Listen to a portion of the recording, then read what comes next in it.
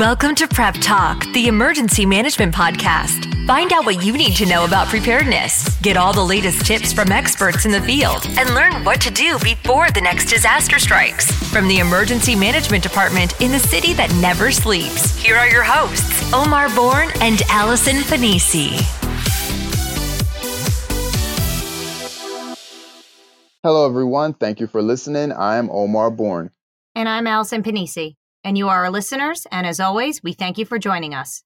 We want you to come back as often as you can, so feel free to listen to Prep Talk on your favorite podcast provider. You can also follow us on social media, on our Twitter at NYC Emergency MGT, Facebook, Instagram, and much more. Allison, it is summertime here in the city, and you know it. It's my favorite season and favorite time of the year.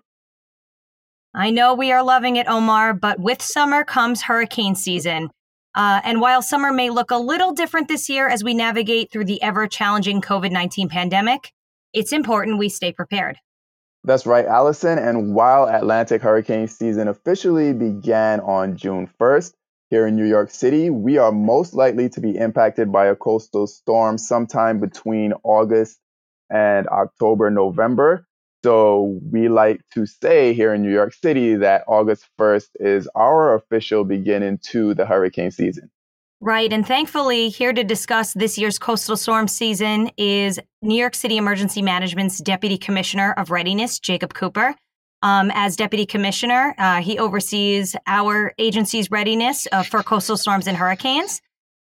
Jake actually has been on our show before to talk about the city's planning for planned events such as the New York City Marathon. So, Jake, welcome back to the show. Thanks for having me back. I'm surprised you guys invited me back, but thanks. It's all about your expertise, Jake, so we're happy to have you back. Right. It's hurricane season. Right off the bat, what can people do to prepare for the season? It's a good question, Omar. I would point to three things. The first thing I would do is people really should know if they live in an evacuation zone. First and foremost, find out if you're one of the people that live in one of our 6 zones. And to do that, go to nyc.gov, know your zone, or call 311. And that can tell you if you're actually in an evacuation zone and if you would have to leave during a coastal storm.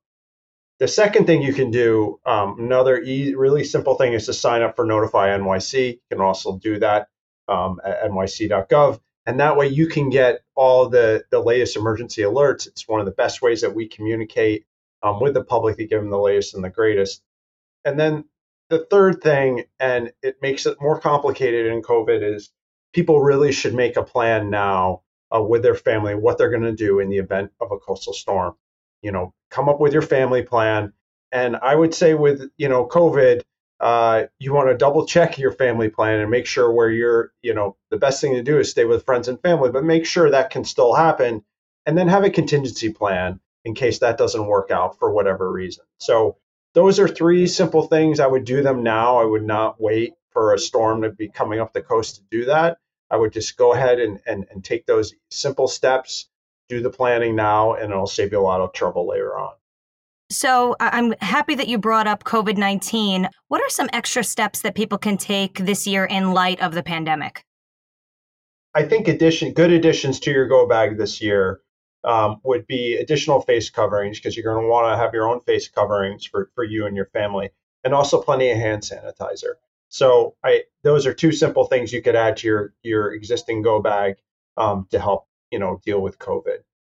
Now, Jake, you've been with New York City Emergency Management for over a decade, and you've seen and worked through hurricanes. Irene comes to mind, Sandy, obviously. So what are some of the challenges of planning for coastal storms, especially here in New York City? Coastal storms are hugely challenging. I think, when you're dealing with a city of 8.6 million people, almost 3 million of those people live in evacuation zone. Protecting the life and property of that many people, 3 million plus, is a huge task. So, our coastal storm plan is our largest planning suite, I would say, with evacuation, hospital evacuation, sheltering, feeding, all the logistics plans that go into that. And so it's a complex plan. and it has a lot of moving pieces. We drill it every year, but it's a high consequence event for New York City, as we've seen during Hurricane Sandy. So when you're dealing with that many people and the mass care of that many people, it's incredibly challenging. The last major coastal storm or hurricane that has affected New York City is Hurricane Sandy, as we mentioned. So, Jake, can you talk about some of the ways that Hurricane Sandy had affected the way that we have planned for and responded to coastal storms and hurricanes here in New York City? Sure. Yeah, it's a good question. There have been a number of changes that have occurred since Hurricane Sandy that made the city more resilient. I think the biggest change is you're going to see our agency and the city out in the community faster and more visible. I think we learned after Sandy, we need to be on the ground helping coordinate the field response and really in the communities. And I think you'll see that with our field response will be enhanced, and there'll also be community recoveries to help sort of communicate with the community, understand the issues and problems that are there. That's a huge change. On the external affairs side, I think we also have better tools and protocols, that we're going to use this time around. I think about Notify NYC, which I think existed at the time, but I think we've really gotten better on how to use that and the ways we can really enhance communication. And then obviously the growth of social media, which is a great tool to communicate with the public. So on the external affairs side, I feel like we're stronger. There's also been infrastructure improvements. I think they learned the building code has changed, particularly for high rises and things where, more mechanicals are on the roof. The utility infrastructure should be more resilient. That'll help. And then I think also we've gotten much better with commodities distribution, in particular food. I mean, you see what's going on now with COVID, with the whole food distribution, the Get Food program that we're helping work with sanitation on. It's amazing the amount of meals that are going out. So that's a big improvement. We also have these new emergency contracts that are in place to be able to use, get resources quickly moving for all sorts of things. And then interim flood protection, IFPM program. This is, putting up different various types of barriers to slow down water inundation. Those things, you put all those things together and, I think we're more mature in our operation and planning than we were during Hurricane Sandy. And we've made those improvements to help response. When we look at the city and the Emergency Operations Center, that is usually activated prior to a significant emergency or prior to an emergency. Obviously, we are looking at a time where we are social distancing. I know the Emergency Operations Center has been activated virtually this summer. So, what does that look like? And how are our partners adapting to the change? Yeah, it's a good question. So we've had plenty of practice to work on, working virtually in an emergency operations center, which is something that was pretty new to us, but we were sort of forced to do because of COVID. I mean, we'll always have a small footprint here at our command center, but we've actually had, like you said, we've had a few heat activations that have been all virtual. So we're able to, use different technology to sort of communicate with agency partners and share information happening in real time and be in constant communication with them. And so we've been able to do that pretty effectively, I think, for heat. We also exercised it. We learned, as you know, I oversee exercises. So one of the things we like to do is to test these things out. So we did, we have been doing some virtual exercises. But more importantly, I think on a day-to-day basis, because we've been running with a smaller footprint here in the office, people, our agency and other agencies have learned to adapt to work remotely and are becoming more and more effective at that. So I don't think you'll be 100% virtual, but we are going to run with a much smaller footprint here. And I think it'll be just as effective.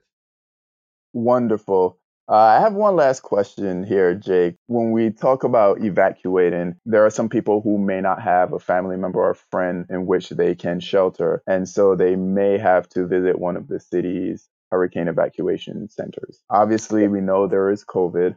So can we talk a little bit about some of the social distancing and the changes that people will see at the hurricane evacuation centers to ensure their safety when it comes to maybe having to visit one of these centers? Yeah, I mean, ideally, we want people to stay with friends and family, but we know that's not always going to work out for whatever reason, and that people are going to have to use our shelters. I think pretty early on in the COVID pandemic, we recognized that this was going to be here a while, and we were going to have to make some adaptations to our planning efforts, particularly on the sheltering side. So our cascading impacts team, working with Human Services, started to look at our sheltering plan. And I think the greatest change was what you said, Omar, is this is the social distancing.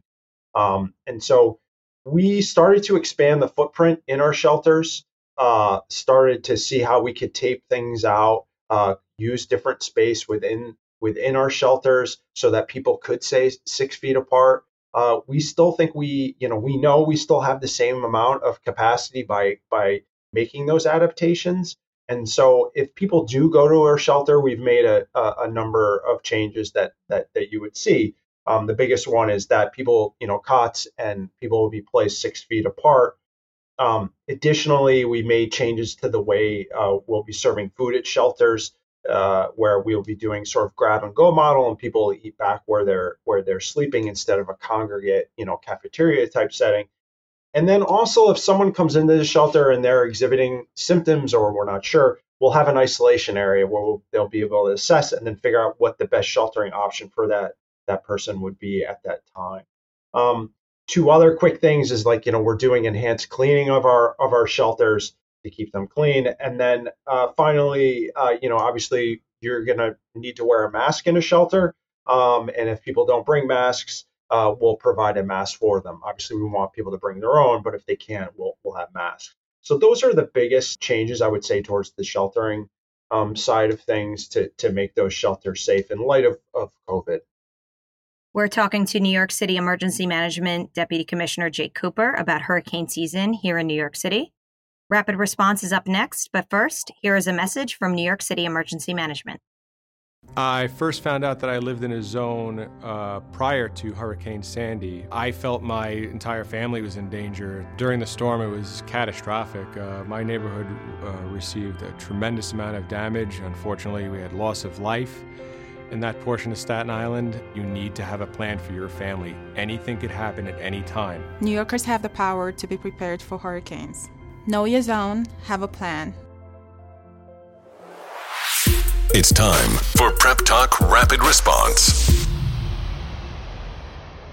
All right, it is rapid response time. And if you are a first-time listener, it's simple. Omar and I will ask questions, and our guest will give the first answer that comes to mind. Okay, Jake, what is the one emergency item you cannot live without? And I can't say my running shoes, right? That's not acceptable, right, Allison? It could be acceptable, but if you have another item, we will take that as well. Okay, so, in all seriousness, I would say cash. I'd say cash is king. People should have a little bit of cash on hand and different denominations. You can always find a use for cash. Great answer. Good answer, Jake. What is the one thing you want listeners to know about personal preparedness? A little bit of planning goes a long way. So just take a little bit of time now to do those things I talked about, like sign up for Notify NYC and know your zone, make a plan with your family. But a little bit of forward planning will help a lot in an emergency. All right, Jake, final question. Sum up the work you do in one word. A lot of words I could choose, but I'm going to say dynamic. Great answer. Speaking with New York City Emergency Management Deputy Commissioner Jacob Cooper. For our listeners, it is hurricane season. It is well underway here in New York City. And as a reminder, we want you to be prepared and stay safe. Visit nyc.gov/knowyourzone or call 311 to find out whether you live in a hurricane evacuation zone. Make your plan and stay informed. That's this episode of Prep Talk. If you like what you heard, you can listen anytime online or through your favorite RSS feed. Until next time, stay safe and prepared.